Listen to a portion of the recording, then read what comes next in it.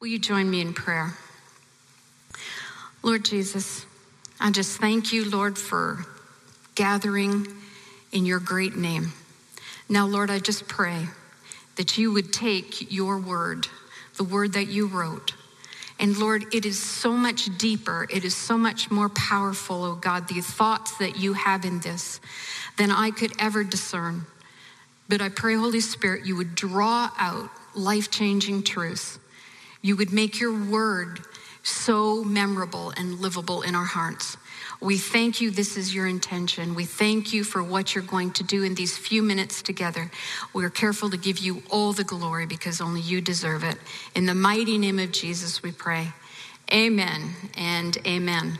I'm going to ask you if you would turn with me, please, in your Bibles to 2 Kings chapter 13. 2 Kings chapter 13.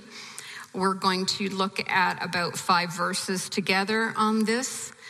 And while you're turning there, you know, the whole message really is contained in these 5 verses. So we're going to let everybody get there. 2 Kings 13, and we're going to start reading at verse 15.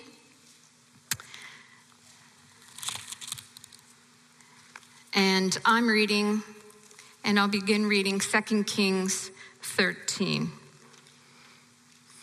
Starting verse 15. And Elisha said unto him, Take bow and arrows. And he took unto him bow and arrows. And he said unto the king of Israel, Put thine hand upon the bow. And he put his hand upon it. And Elisha put his hands upon the king's hands. And he said, Open the window eastward. And he opened it. Then Elisha said, Shoot. And he shot. And he said, The arrow of the Lord's deliverance, and the arrow of deliverance from Syria. For you shall smite the Syrians in Aphek, till thou hast consumed them. And he said, Take the arrows. And he took them. And he said unto the king of Israel, Smite upon the ground. And he smote thrice, and stayed. And the man of God was wroth with him and said, You should have smitten 5 or 6 times, then had you smitten Syria till you had consumed them. Whereas now you shall smite Syria but thrice. And Elisha died. This is a story about a young king in Israel. Joash was young at this point. And he visits Elisha, and Elisha is on his deathbed. This actually is the closing scenario on the life of Elisha, of course, who was the successor to Elijah, 2 mighty prophets God raised up to minister to Israel. And you can see in this that as Joash, this young king, seeks out, probably understanding that we're not going to have this powerful word and this powerful prophet among us for much longer, goes and seeks something from him. And I think it's so clear that this dying man, this man of God, it's such a picture to me of someone who at the end of their days has walked with God. They have such a grasp and an understanding of what God is doing in the earth. And he has this man is dying yet living, and he has within him still the power to pass on a blessing and the power to transmit something of God's word that will be mighty.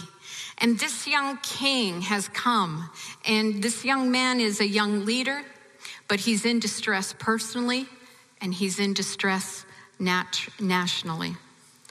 And the scripture says that in verse 16, that Elisha, the prophet, put his hands on the young king's hands. And to me, this is so significant. So it is like in a young man's hands, in a young believer's hands, and someone who is believing God for something. And that they lift up and they've got natural strength. But then there is such a picture that when his hands are covered by God's hands, symbolically speaking, by this prophet's hands, that he is going to have more strength than just natural strength. He's going to have something of God in this moment that he wouldn't have otherwise. And so this prophet is, in a sense, by putting his hands on top of the young king's hands, he's offering him guidance. He's offering him, I'm going to show you how to do it. He's offering to him, I've come to help you. He's offering him, I'm going to now in this, I'm going to give you a pronouncement. It's something significant is happening in this moment as I lay my hands on yours. And ultimately he was saying, your weakness is covered by my hands. And he's saying, by taking up the bow and the arrow, beloved, these are war instruments. And he's saying to him, now listen to me. This is God's intention to fight for you. But I hope it is your intention to fight with him. And so he says, open up the window eastward. And to me, this is such a picture. He's saying to this young man, now to receive everything I have, I want you to open up the window. I want you to open up the window so you can receive what this moment is. You will not miss it. You will not, second guess yourself in the days to come. You'll go, did that really happen? Was there something that God was doing in this transaction? Am I just putting my spin on this? He goes, no, open up the window. Open up. And I think it was an invitation to him, expose areas in your heart at this moment.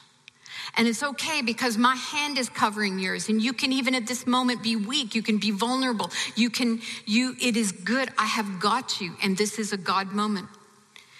There can be places of failure, places of shame, but it's like he's saying, face the place in your heart where the enemy boasts and gloats over you, because I want you to, at this moment, tell your heart and say to the enemy, God is with me.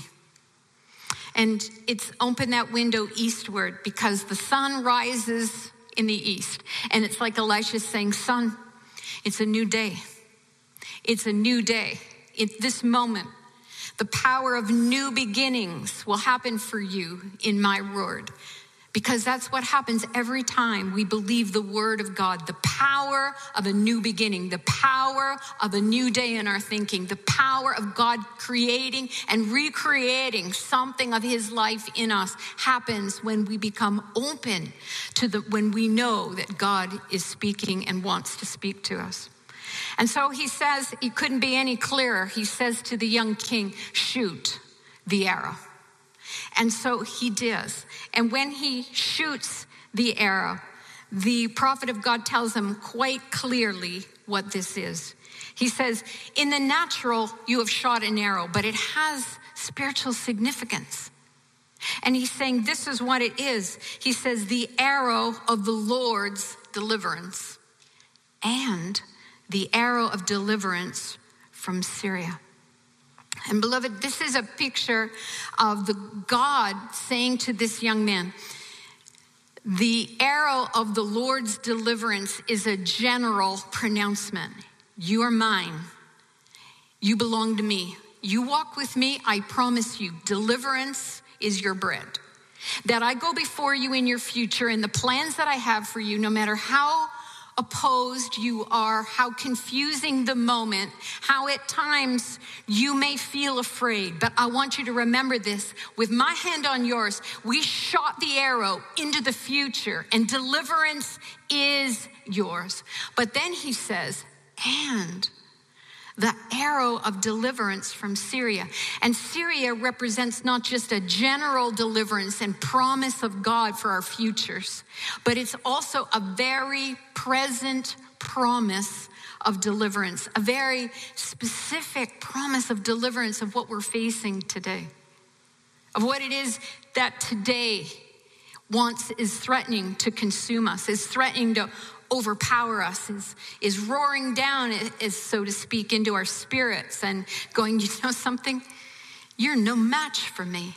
And we know we're no match. But yet, when that arrow was shot with God's hand, so to speak, over our hand, and he made a promise to us, he's saying that it also includes today's deliverance. You will not be overpowered.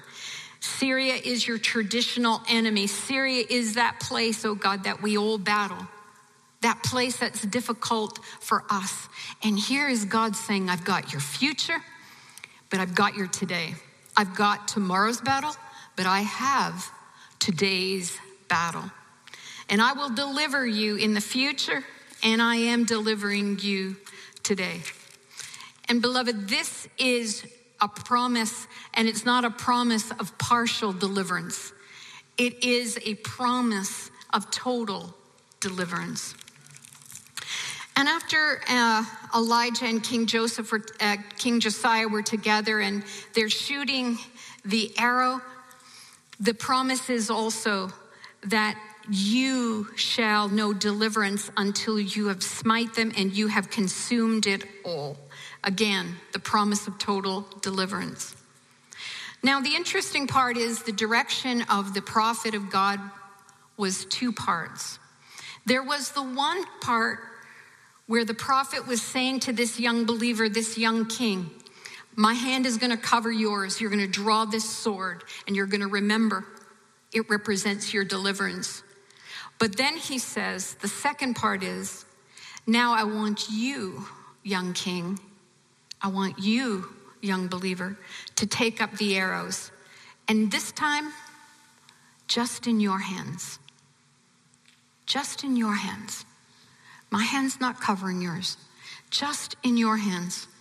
Take up the arrows. And it says smite, strike the ground. That word smite means strike. And the scripture says that young Joash took up those arrows and he smote the ground 3 times and then he stopped. And beloved, that word smite is in the Hebrew means defeat or conquer. And that picture of the ground represents the earth. I want you to take up my promise, which is what those arrows are of your deliverance. And I want you to strike the ground, the earth, everything that ties you to worldly thinking. I want you to smite that because I'm making you a promise. Everything that of your lower nature that wants to have its way, that wants to sin unbridled, that wants to go unchecked, smite that. Everything that enslaves, everything where the addictions dominate. I don't judge you, I am with you. Smite it. Conquer it, defeat it. Everything that ties, that binds, that torments. You have my promise for today's deliverance. Pick up those promises and smite the ground. But then it says in verse 19 that the prophet is so startled. He's so dismayed. He's angry. He says to this young king, why did you stop? Why did you stop? Did anyone tell you to stop? Do you not understand that you are in the presence of God and he's making promises to you and that he is speaking into your spirit that I go before you, but I'm with you right now? And I want you to take my promises and I want you to trust me and I want you to look to me alone. I want you to look away. You're doing it alone, but you have to learn I am with you now. You should have struck that 5 or 6 times. You should have struck it double what you did. And you would have smitten your enemies till they were consumed. And beloved, I'm taking from this story that the Lord is speaking to us and he's saying, beloved, don't decide in yourself when you feel like it's enough. Don't decide in yourself, I've tried it. And I don't see a lot of results. Don't decide in yourself that God, I've done it your way. I've obeyed you. Because the prophet is trying to tell him, no, you see, what's going to get you into trouble, leaning on your own understanding and leaning on your own strength is not going to do it for you. I have made amazing, great promises to you. but they can only be fulfilled when you put your trust in me and you listen to my word, which is able to create faith, able to create courage, able for you to overcome all the inner voices and everything that pulls you to the ground and says, can't be done, won't be freedom. The Spirit of God through this prophet is saying, that's not true. You're strong when my hand is on you, but you've got to learn when you pick up the promises of God and you begin to smite what binds you, you have to do it with the same faith, knowing that God is no respecter of persons. You can do this in God. Hallelujah. Hallelujah. Strike the ground meant something. How is it? This young king, he just kind of, all right, you want me to hit the ground? All right, I'll pick up the promises. I'll pick up the arrows that you have just plainly told is significant. And I'll just hit it. I'll hit it 3 times. And the supernatural is in the balance. That's why Elisha is astonished.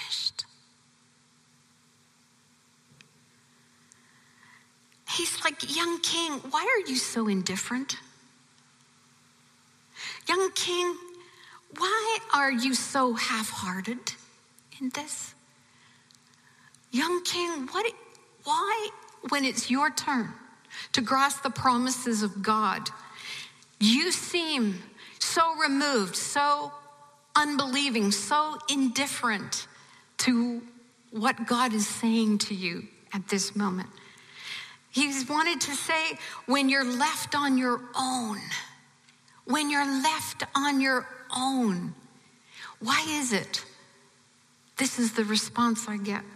And he's saying, strike what binds you. Strike it repeatedly. Strike it with conviction. Strike it knowing that I am with you. Strike it even though you don't understand it and you, the enemy wants to say there is no deliverance, there is no hope for you in God. Know that if you will keep it up and you will not draw back, you will see I am faithful to my promises and to my word. He said, why did you stop? Who told you to stop? You know, beloved, this young king, he's going to know some victories. He's struck 3 times. He's going to know some victories. He's going to have victory over Syria 3 times. He is. But you see, it was the heart of God and the intent of God that this king know complete victory. That he's able to destroy this enemy that's coming at him. Because now what's happening, Syria, even though he's going to know victory, Syria is going to be able to, the daily battle, the daily place where we need deliverance, where we need the promises of God. We're going to know some victories, but we're going to also, that problem, that place of fear, that place of stronghold is going to be able to visit us at its will because it's not destroyed. Because it hasn't been dealt with in the manner that God had said is yours. In the manner and the vision I have for you. What I have planned for your life. How the victories I alone give because I love you and you are mine. Because I live in you. Because I've given you a grace to be able to, you don't have to have it perfect in times of battle, but I will be with you and I will be your continuing source of endurance. I'll let you believe in me even though the victory is not at that moment, victory is coming. But this young king pulled away and left to his own devices. Somehow he became so indifferent and half-hearted. And I just want to say today, beloved, God's grace offered you and me in the hour of our deliverance is something that we need to take to heart. You know, at the end of the day, what's this story about? What's this story about? I think in some ways we have a deficient way of understanding the grace of God. And I think in some ways we can have a deficient way as believers when it comes to living in the grace of God. You know, evangelical church will preach grace for salvation. And we are united around that message. That famous verse that says in Ephesians 2:8-9, "For by grace are ye saved through faith." It's not of yourselves. It is the gift of God and not of works, lest any man should boast. And we as evangelicals, the grace for salvation we've got.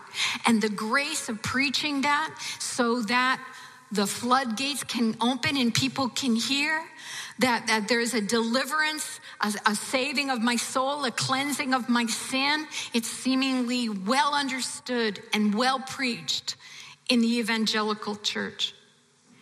But I want to say to you, but if that is the only side of grace that is preached, we are going to end up with a young Joash situation. Because we have preached salvation and we have amazing preachers preaching salvation, all the teachings in books, the airwaves, the internet, everybody is preaching salvation, which is a good thing. And it's that mighty arrow of God's hand in our hand, delivering us and saving our souls and saying, "I'm be with you and your life is different now." But there's also a grace that needs to be preached for our lifestyle. There needs to be a grace and a breakthrough for our lifestyle. And this side of grace that will go after sometimes, if all we ever hear is the grace for salvation. And then our teachings, our churches, the way that we raise young people, the way we raise young believers, the way that we raise young preachers and teachers, the way that we raise up people in the pew, if we don't also open up the other avenue of grace, we too can become indifferent, like that young Joash. We can, over time, become half-hearted and cold in our unbelief. That when it's time for us to hit the ground with the promises of God, the places that bind us and the places that make us fear and the places that hold us captive, if we are not understanding the grace to live a victorious lifestyle, that we have to access that grace, we can find ourselves with present strongholds undefeated when we don't have to. Titus 2:11 and 12, and you can turn there. But it says this: "For the grace of God that brings salvation," the first side of grace, "has appeared to all men, teaching us." Who is teaching us? Grace is teaching us. "For the grace of God that brings salvation has appeared to us, teaching us that denying ungodliness and worldly lusts, we should live soberly." We should live soberly, but that means actually in your right minds. "Righteously, in right standing with God, and godly in this present world," right now. Grace is teaching us that you and I are going to access how to be delivered in this very present world, in this very present struggle. Grace is going to teach us how to deny things. You know that word denying means reject and refuse. It means reject and refuse. So grace will teach me to reject and refuse to give power to my lower nature. Yes, it may be more than a one-time struggle. Yes, it can appear repeatedly, but I will not back away from the promise of God made to me, that through my salvation, he's delivered me to eternal life, has it delivered me to live with him and walk with him.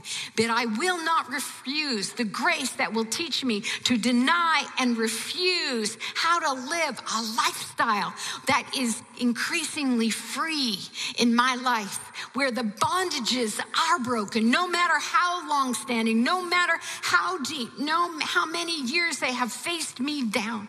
I know there is a grace to refuse and to refute the things that want to snuff me out and cause me in some ways to live a low-grade fever of unbelief while I'm saved. Grace will teach us to reject and to refuse to give power to our lower natures. Grace will teach us to reject and refuse to operate in an ungodly way. Yes, it will. You know what I love about that word grace? I don't know about you, but when I hear that, there's something about that word grace. I know it immediately includes love. I know it immediately includes a good father. I know it immediately includes that I can fall, but his hand will reach up to lift me up. I know it includes a God that is long-suffering and patient, but I also know that it is such an overwhelming, huge word that I have no excuse in that word. I have no excuse to back away and say, God, you're not good enough. You're not strong enough. You don't understand my situation. No, grace is always pulling me forward into saying, this is your inheritance. I'm going to teach you to walk a godly lifestyle. And grace will teach us to reject and to refuse to operate in gossip. It's going to teach us to reject and to refuse to operate in envy, to operate in stealing, cheating, getting drunk. It's going to teach me to refuse and to reject what the enemy has always been able to manipulate us with. Hallelujah. Grace teaches us to reject and refuse worldly lusts. I don't need to explain to people in 2019 the scourge of pornography, the swallowing of minds, spirits, and bodies on uncounted multitudes. It is a scourge facing this earth. And beloved, I say that we have to find our voices in the scripture again that just says we can be saved, our souls can be saved, but we can also know deliverance from a very present struggle. We have to preach Christ and say he is our ability to reject and refuse pornography. He's going to come and fight that battle. This is how I fight my battles, that Lord, grace, your grace is going to come and teach me. I'm not going to walk away because I didn't learn the lesson, all of it in one swallow. I'm not going to fall for that. I'm not going to fall that I have to get it all first time or nothing. No, my God, I am being taught by grace. I am being taught by grace that I can refuse and refute the strongholds. I can have hope of deliverance no matter what it is that stalks me, because my God is greater, because my God went to a cross, because his blood was shed, that my sin would be forgiven, that he may take up residence in me, and the Holy Spirit living in me is greater than my lower nature. He's greater than the Syrians coming to the gate to defeat me daily. Beloved, as we begin to preach a gospel that there is grace for salvation and grace for a godly lifestyle that's going to set us apart, that's going to give us hope, even in the deepest struggle, day-to-day struggles of our life. Why would we pull back? Why will we not learn from young Joash's example, where he picked up the promises of God? And I don't know why, but he began to strike that ground. But so, to the amazement of the prophet, don't you understand what this arrow, these promises mean? Don't you know there is no enemy formed against you that can prosper when you put your faith in the total love, grace of God for the heart of every believer? So, beloved, I'm convinced that deliverance is the children's bread. Not just for our souls, not just for salvation, where we come under the covering and the forgiveness of God, as amazing and as wonderful as that is. But we're going to take the whole double-barreled action of grace, as it were.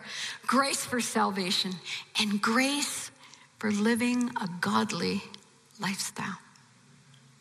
where this grace will teach us how to refuse and refute the daily struggles, even the daily failures. Beloved, God knows what he is doing. He's just asking us not to give up. Not to decide in our own understanding, I've tried that, and walk away. Not to say, I don't understand this, so, I'll just walk away from my deliverance. No, beloved, we're going to learn from this young king, this young believer's experience when the promises of God were made to him. That arrow is going to be for your deliverance and for the deliverance against Syria, your day-to-day common enemy. And I just thank God that as we begin to boldly proclaim the freedom found in Jesus Christ alone, when we begin to boldly proclaim there is freedom for every believer, and don't give up. There is freedom. He will teach you and I to live godly in an ungodly age. And just think about this at the end.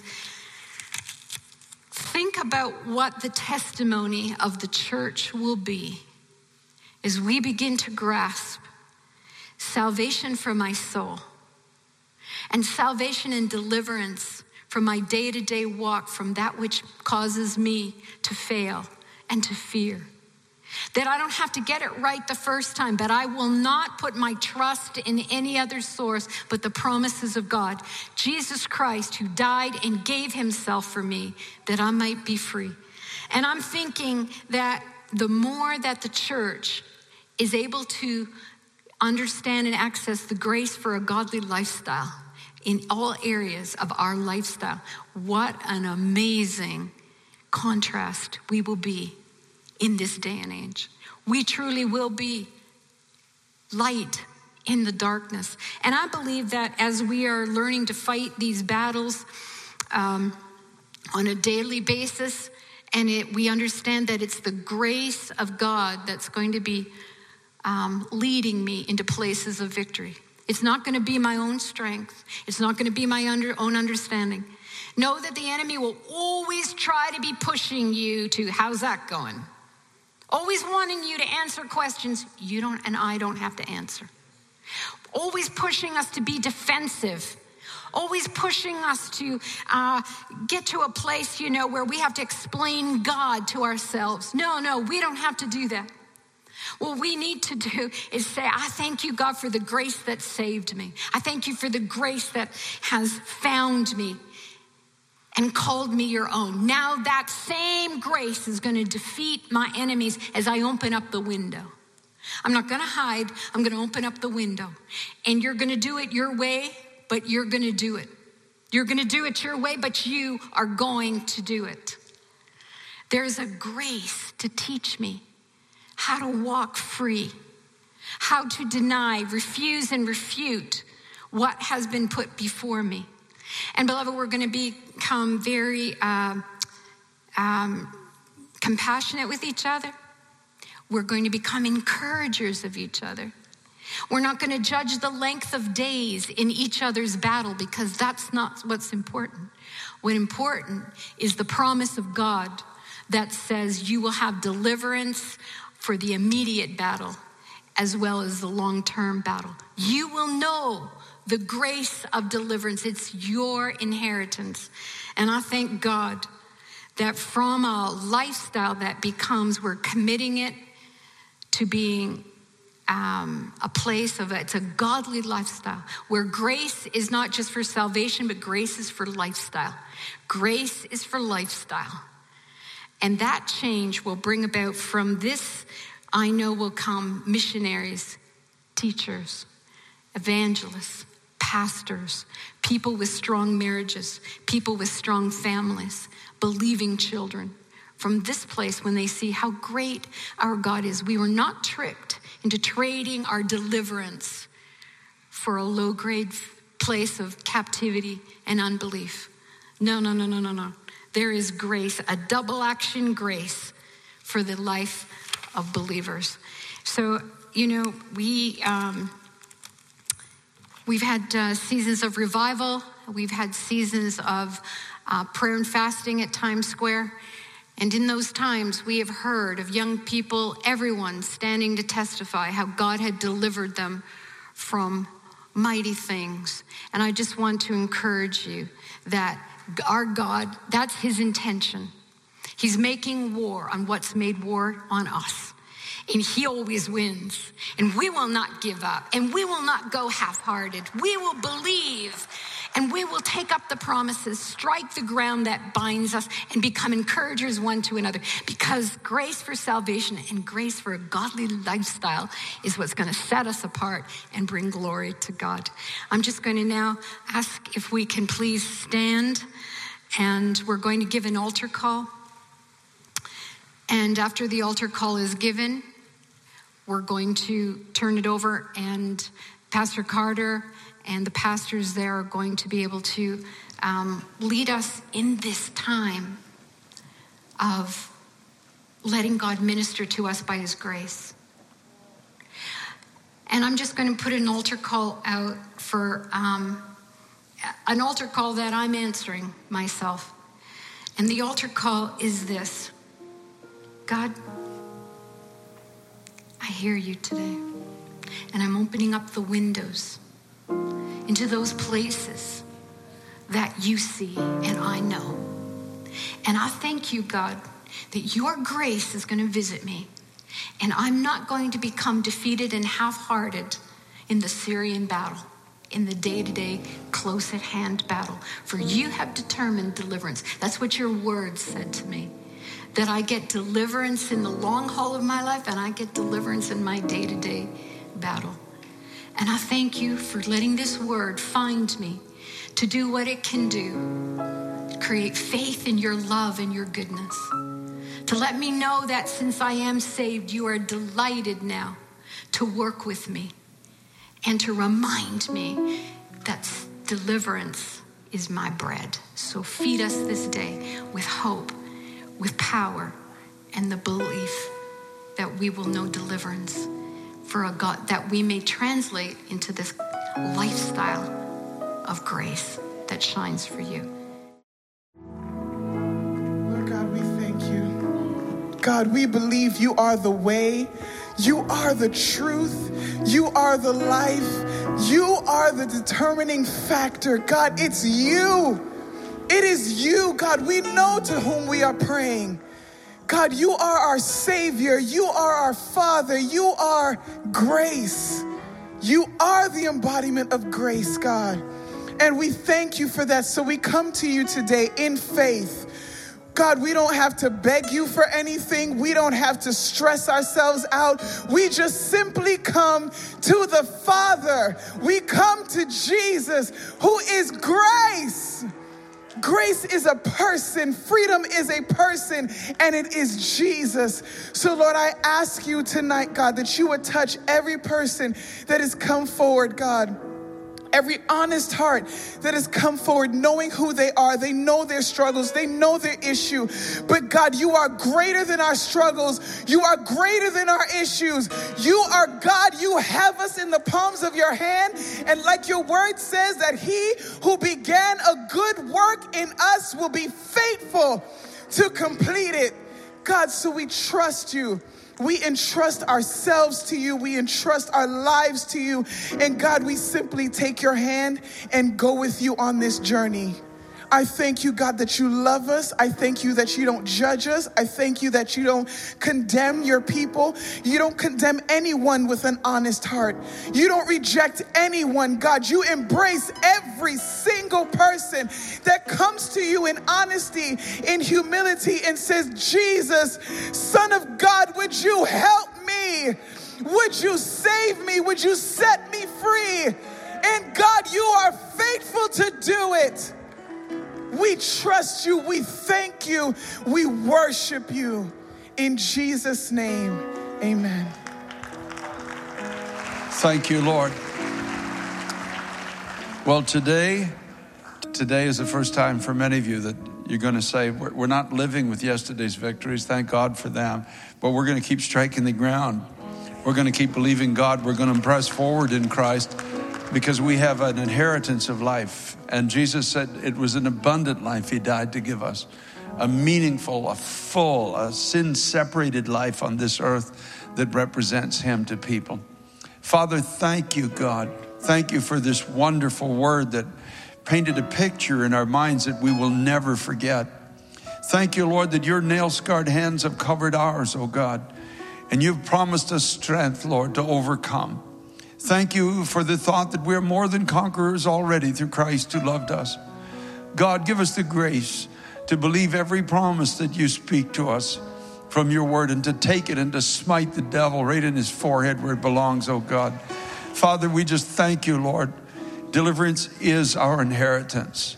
Strength is our portion. And an abundant life is our future. Help us, oh God, and give us the grace to believe. And we thank you in Jesus' name. Amen and amen.